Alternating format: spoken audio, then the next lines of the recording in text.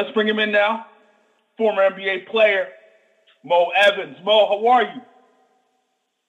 Man, I'm great. I'm happy to be here, able to talk to you guys. How you guys doing? Doing well. Thanks for joining us. And let's get right down to it. You look at last year in the NBA playoffs, that's where we're going to start at. You saw the Golden State Warriors and the Cavaliers in the NBA Finals, and that was the thought. Everybody knew that was going to happen, and it happened. This year, it's so wide open. How good is that for the NBA? Parity is always great for the NBA. That's what David Stern and Adam Silver has always wanted. That's what they strive for, and they've gotten it. You know, there's a lot of teams that have a chance, even though I still think that, the teams, Golden State Warriors are still a heavy favorite because until you upseed a champion, you have to take them serious. The Rockets are looking great. And even Cleveland, still being a little bit, inconsistent, but they're still a threat. For sure. So the playoffs, almost a week old at this point. Is there anything that stood out for you? Well, the injuries, how well Boston has continued to play with the injury of Kyrie Irving, how well Philly is playing right now. I think that's a definite shock. And then you've seen a lot of young players coming of age. So I think that's something that's always good for the game. For sure. We're talking to former NBA player Maurice Evans. So we look at LeBron James, 44 points last night. And the Cavaliers barely get by the Pacers. They do tie the series 1-1. Should the Cavs be concerned? I think that anytime you got LeBron James, I really wouldn't be concerned. He's still arguably the best player in the game and able to affect his team positively better than anybody else in the NBA. So I don't think that that's a concern at all. I think Oklahoma City, that's the one that concerns me a little bit. Is if I'm Oklahoma City and Utah's stolen one, they're going back to Utah, a difficult environment in Salt Lake City, and team brimming with confidence. How do you view that OKC team? You bring in Melo, you bring in Paul George to go with Russell Westbrook. He averaged a triple-double this year. But you look at OKC, for whatever reason, it hasn't completely come together. Does it come together during these playoffs? I don't think playoffs is really the time when you can try and build cohesion and chemistry. I think you have to do that throughout the season. When I look at it, I think that people underestimate, how well, teams like even with James Harden, Chris Paul, different players that they've meshed together, the way that Golden State Warriors have been able to do it, and the way that LeBron James has seamlessly did it in Miami and in Cleveland with the different power players that he's had with him. So I think that people just underestimate that process because it hasn't come together as well as everyone thought it would for OKC. Definitely. And going back to LeBron, the guy is playing some big-time basketball, 33 years old, 15th year in the NBA, still putting up some big-time numbers. Some say he's the greatest of all time right now. But how do you view it? How do you view LeBron James in terms of the greatest of all time conversation? I don't really ever get caught up into the rhetoric. I think that, I played against LeBron. LeBron is obviously, unquestionably, one of the best talents the NBA has ever seen. But I don't even know if LeBron would say that he's the best of all time as of today. You still have people like Michael Jordan, who is obviously, one of the most dominant players ever to play the game. It's hard to compare errors, and everyone has agreed to that. But you also got people like Bill Russell and all the rings that he has. You got, players who have come and gone like the Wilt Chamberlains and things of that nature. So it's hard to compare, players from different eras. But LeBron James is unquestionably one of the biggest talents the game has ever seen. It is a tough argument because, like you said, eras and all different type of eras. And a lot of guys have put up a lot of numbers and did a lot of special things over the years. So it is a difficult conversation from the standpoint. It's hard really to say, at the end of the day. But LeBron, if he continue this way and if he can maybe win a chip or two, he's trending towards that. But we'll see what happens. He's got a few years left, and we'll see where he ends. We're talking to former NBA player Mo Evans. So I want to ask you this. Looking at the Wizards and the Raptors series, you got Toronto up 2-0, and I'm looking at the Washington Wizards. This is a team, that's kind of been up and down this year, a little bipolar this year, lost some bad teams along the way. If the Wizards lose badly in this series, should the Wizards think about breaking this thing up? To be honest with you, I think the Wizards, I agree, they have been very inconsistent throughout the year. But the thing about just blowing teams up in this day and era doesn't make a lot of sense, in my opinion. If I'm a GM and you've already overinvested into these players, every team has a spend mandate. So it's not like they're not going to have to continue to spend aggressively to keep up with that, that exception that we negotiated in the CBA. So, to me, it's like they need to continue to add players through free agency and through the draft to keep up with the core that they have. They have a good nucleus, and if they can supplement that with a few key players, now they become a dominant player and a dominant force, So you feel like with Wall, with Beal, with Otto Porter, Gortat, and those guys, you feel like if you can add a couple pieces, they can be right back in the mix? Yeah, I think they're already in the mix. If you just add one talented player, say if they get a top rookie that comes out, somehow that plays extremely well. Say if they go get Kevin Durant or somebody like that, he's coming up on his deal. He's on a 2-year deal with all that stuff there. He goes back home and wants to play in Maryland, so he plays for DC or some, they're one free agent away, in my opinion, from being a true contender. Coming into the season, I felt like they were like a piece away. You thought maybe Otto Porter could be that piece. Maybe he is, maybe he's not. But it doesn't look like he is at this point. But they're like that one piece away from being a team that can compete in the Eastern Conference. I'm not saying they can get to the NBA Finals, but a team that can be, an upper echelon team in the Eastern Conference. So the Toronto Raptors, the team that the Wizards are playing, 59-win team, a team that doesn't always get a lot of credit, mainly because of past playoff failures. But are they the team to beat in the Eastern Conference? I would say that they are. They're a top-seeded team. They're playing like it right now. You can't definitively say that Cleveland, the way that they're playing right now, is better. You can't say that Boston, undermanned without Kyrie Irving, is better. You don't know how they're going to perform when they actually play head-to-head. I know they played, a couple weeks ago, but you don't know what that game is going to look like when with Toronto having home court advantage and hitting on all cylinders. I think the thing that makes them better than they've been in the past is the bench. Their bench is coming in, scoring and playing with great confidence.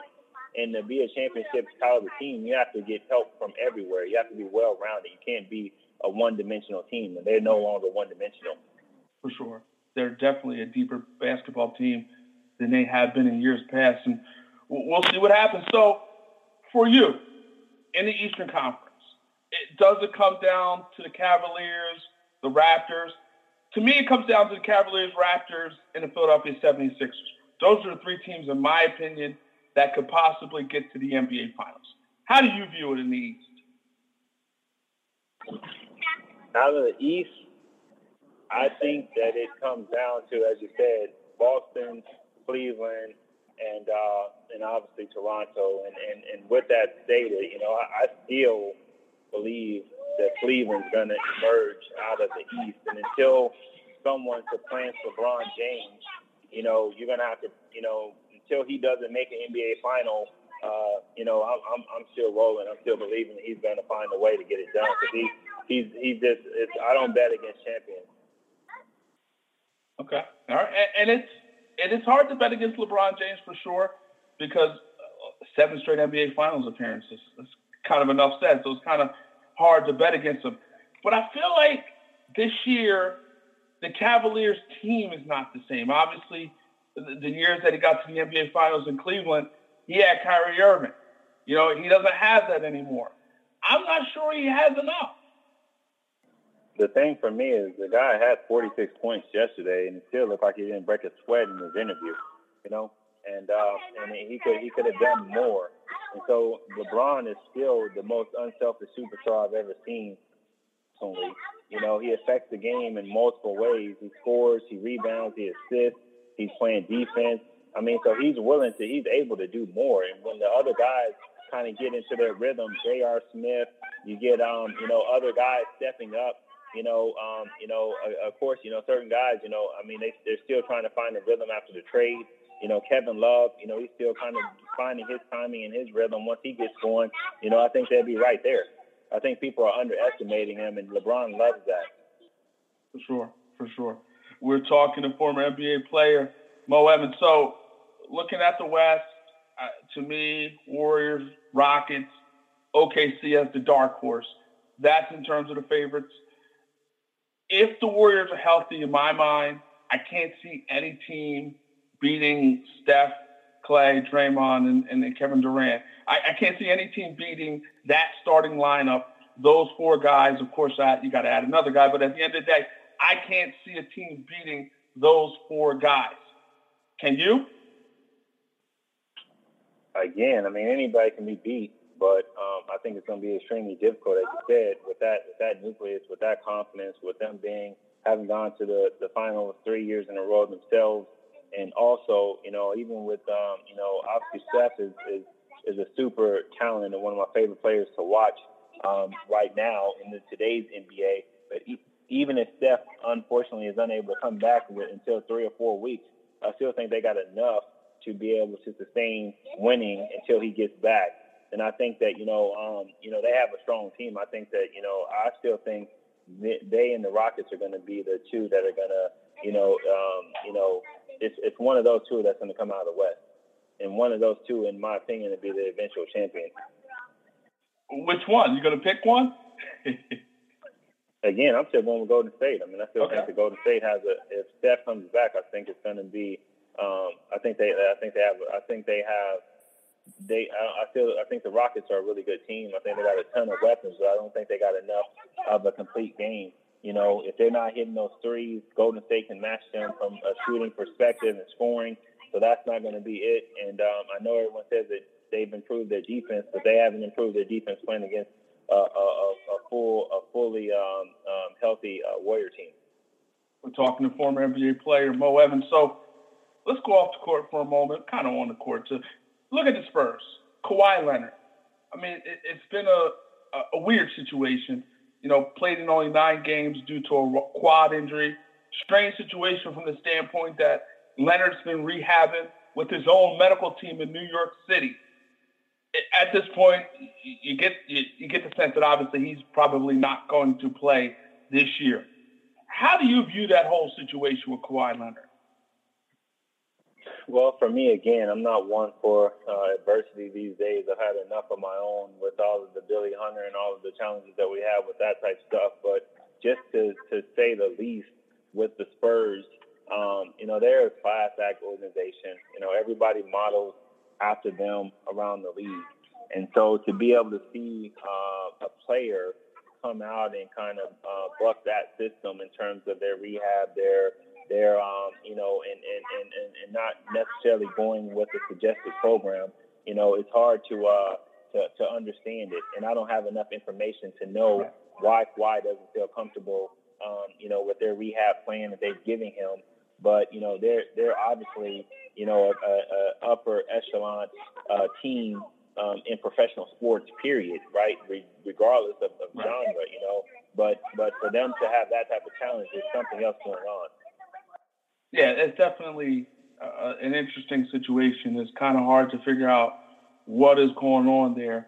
Like you said, the Spurs organization, an organization that a lot of teams want to emulate. So it's very difficult to understand exactly what is going on with Kawhi Leonard. So last time we saw you on a court, it was in the Big Three, last summer. You got out there again. How did it feel to get back out there on that court competitively? It felt great to go out and be amongst the guys and play for our fans. The challenge was that it was 3-on-3. To me, 3-on-3 is something that's a little bit more relaxed. It's something that people play a lot of times on weekends with your buddies. And, that league, they want to make it a really ultra-competitive league. And I think that, as you guys get a lot of older guys like ourselves that are out there, the Mo Evans that they saw is not that you saw playing, dunking on guys and doing all the corner threes. I mean, I still got corner threes for days, but I don't got all the dunks and all of the other things that fans are wanting to see. And AI, as we found out, this killer crossover, it was buried back about 10 years ago, and it's gone forever, from him anyway. So I think it's kind of comical in some ways. Yeah, his killer crossover has been killed, basically. I mean, it's dead at this point. Moving forward, can the league survive? I was a little skeptical because of pretty much what you mentioned. Guys are not the same. But, it seemed to be fairly popular, and it's always good that it goes on during the summertime because there's not a lot going on. But do you see a future with the Big Three? Man, you know what? What I can say is you got to applaud IQ's efforts for even doing something that no one else has done. Rounding up players who were really popular, who fans still resonate with, who have followings and things of that nature, and giving them a platform to still go out and play and compete. And and if they could, obviously making it competitive. But if anybody's trying to mistake the Big Three for being another alternative to the NBA and to college basketball and all those things, I think that's where it gets lost in translation. The Big Three is just another point of engagement where you can still see some competitive basketball, still engage some of your favorite stars, players, and NBA players that you hadn't seen in a while, and that's what it should be. It's just that. But if anybody's trying to say who won the Big Three last year, who was the MVP, who was the this and who was the that, half the people don't even know what the names of the teams. The teams are getting shuffled around every year, replacing one player with the next and things of that nature. You don't build continuity with the league in that way. Right. So let me ask you this. You got a new book coming out. What is the book going to be about? What is your plan with this book? Well, most people, there's an article that came out. It was pretty funny about some of the best-selling authors. And nowadays, almost everybody's a best-selling author on Amazon. And, if you're blessed to be a New York Times bestseller and things of that nature, the anomalies, they make millions of dollars and things of that nature. But for the most people just have a book as a brand asset, And for me, it was a great accomplishment to be able to write a book. I didn't write the book to talk about, regurgitate all the things that you'll see on Wikipedia about my NBA career. I wrote the book. It's called Every Level of Success, Winning That Matters. And I've gleaned a lot of life lessons from a lot of the most successful people that I've played with, on and off the court, people that I've been in business with. So what I did is I put together a playbook on how to build and achieve sustainable success. Okay. All right. So give us a little glimpse. What is the playbook for success? For one, most people fail to understand their identity, and who they are. So they're always in search of what looks like success, meaning trying to emulate someone else's. Take a basketball player, for example. If you're going out and you're playing ball and you don't know what your strengths are. If you're a three-point shooter, if you're athletic or whatever, you're trying to be Michael Jordan. Well, if you don't have the skill set to be Michael Jordan, you need to be who you are. Steph Curry doesn't try and be Michael Jordan. He goes out and leverages his competitive advantage, which is the fact that he can shoot better than anybody who's ever played the game, or arguably as good as anybody who's played the game. So in the same way, success, we all have what we call intangibles, right? We call uncommonalities, and we all have what I refer to in the book as a winning space. And so based upon your winning space, your uncommon experiences and knowledge and talents and gifts and all those different things, when you leverage them in the right way, it gives you an advantage. And in that advantage is where you can go out and increase and make a living and essentially dominate in what we call, as I said, your winning space. Okay. So at the end of the day, be yourself is kind of what you're saying. Yeah, be yourself, but more importantly than being yourself, you still got to, everybody wakes up every day as who you are. But I'm saying leveraging your gifts is a completely different example. To be the expert in your space is being able to leverage and take advantage of all of the things that you've accomplished. Like for Mo Evans to try and go out there right now and be an NBA player, whether it's in the Big Three or in the NBA right now at 39, that's not my winning space. That was great when I was 26, 29, 30, but now I'm 39. I'm a father now. I'm a husband. I'm all these other things. I'm an entrepreneur. So So if I'm still trying to live off of who I was, you keep saying it throughout the podcast, former NBA player, right? I can't go out trying to still be the NBA player and live off of that brand and that name forever because it has a shelf life. So now you have to find out, what am I the competitive advantage in? You said it. I wake up, I'm still Mo Evans today, whether I wake up or, regardless, right? So now I need to go out and be the expert in my new field, which is now being an author and entrepreneur and all those other things, right? Leveraging what I did in the past. Who is Mo Evans, the entrepreneur? Mo Evans, entrepreneur. I mean, my signature is sports business. That's where I cut my teeth, so to speak. Obviously, I have extensive knowledge and efficacy as a player. I have credibility in that space. I was, a former vice president of the Player Association, helped negotiate the current collective bargaining agreement and all those different things. So that gives me a great insight into sports business, and that's what I get paid to do, is to consult with companies. We have our own, and technology-based companies and things of that nature. That's what I really love to do nowadays. I've heard you say in the past that you felt like your career was kind of cut short because of some of your work with the Players Association and everything. Any regrets on your part with that? No, not at all. And for me to say, I think the mischaracterization that it's cut short. I mean, I played 11 years, and to squeeze out 2 or 3 more would have been, great. But at the end of the day, I don't have any regrets at all with regard to how long I played, nor would I ever have changed anything that I did during the negotiations. I did a great job. It was a blessed experience. If you look at the deal that the CBA has, you see all of the benefits. Players are getting maximum contracts, getting paid more than they've ever had. If you look at it right now, there's 450 players in the NBA. Those guys will, between November and April, will have been paid more than $3 billion collectively. That's as a direct result of what we were able to do with that collective bargaining agreement. So I'm thankful to be able to see those guys benefit in the way that they have as a result of the hard work and the sacrifices that not only I made, but all the other players who negotiated there, Hunter and the NBPA staff. And it's unfortunate that such dissension took place after we had such a big win. Sure. I mean, you see a lot of guys making a lot of money. And from my standpoint, that's always a great thing to see athletes, people for that matter, get paid, maximize their potential, maximize their earnings potential. To me, that's always a great thing. And it's good to see players, doing that. I want to ask you this. You played with Kobe Bryant. You played against Kobe Bryant. What made Kobe Bryant Kobe Bryant? What made Kobe Bryant was that he was one of the biggest students of the game that I've ever been around. And when you match someone's work ethic with a great talent, that's when you get an unbelievable, person and player and ambassador of a game, of a sport, like a Kobe Bryant, like a Michael Jordan, and in other sports, Cristiano Ronaldo,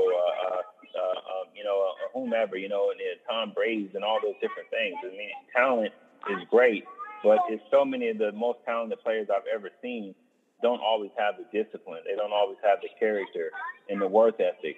And he had all of those different things. And that's why you see somebody like him who even on his last game, he gets a 60-point game on the way out the door. Yeah, that was special. That was something pretty amazing. And it's only fitting, you almost expect that from a guy like Kobe Bryant.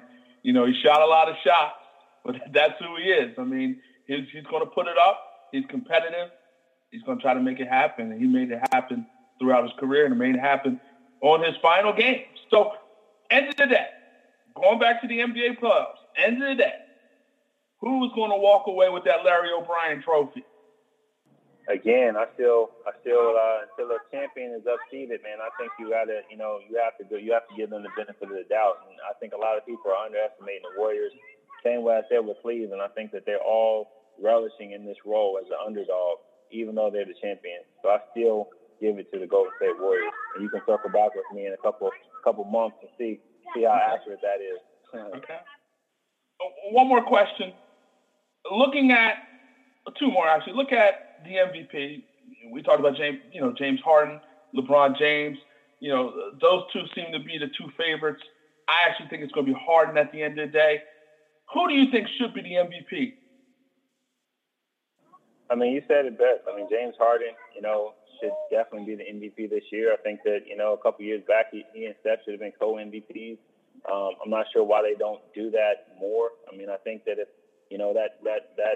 I think it's a shame that a lot of times it's almost like they take turns, passing out the MVP award, to people. They say, oh man, this guy hasn't had it, and he affected his team, more than anybody else. Well, arguably, there's one player on every team that, if you took the player off the team, they wouldn't be who they are. I mean, right. So it to me that's not a necessarily a fair criteria to for MVP of the league, right? And so I think James Harden has obviously he's continued year after year after not being awarded that honor. He's continued to be dominant. He's a really great player, and he had a heck of a year this year. So I think that for sure he's going to end up winning the award. And in terms of Rookie of the Year, we've heard this argument and this debate going back and forth. Ben Simmons, obviously, this is his second year, but he didn't play last year. Therefore, he is eligible to be a rookie this year. And, of course, Donovan Mitchell from the Utah Jazz. Both of these guys have big-time years. Both of their teams would not be where they're at without those two guys. End of the day, who is Mo Evans Rookie of the Year?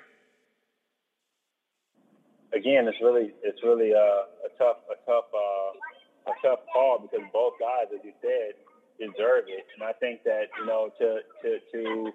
to Donovan Mitchell's credit, he's a true rookie, and he's had a stellar year, and he's impacted his team greatly. And I love how he plays, with such aggressiveness and super talent. And when you look at Ben Simmons, Ben Simmons has really turned the corner significantly after coming back from injury and barely getting to play last year, not getting to play at all.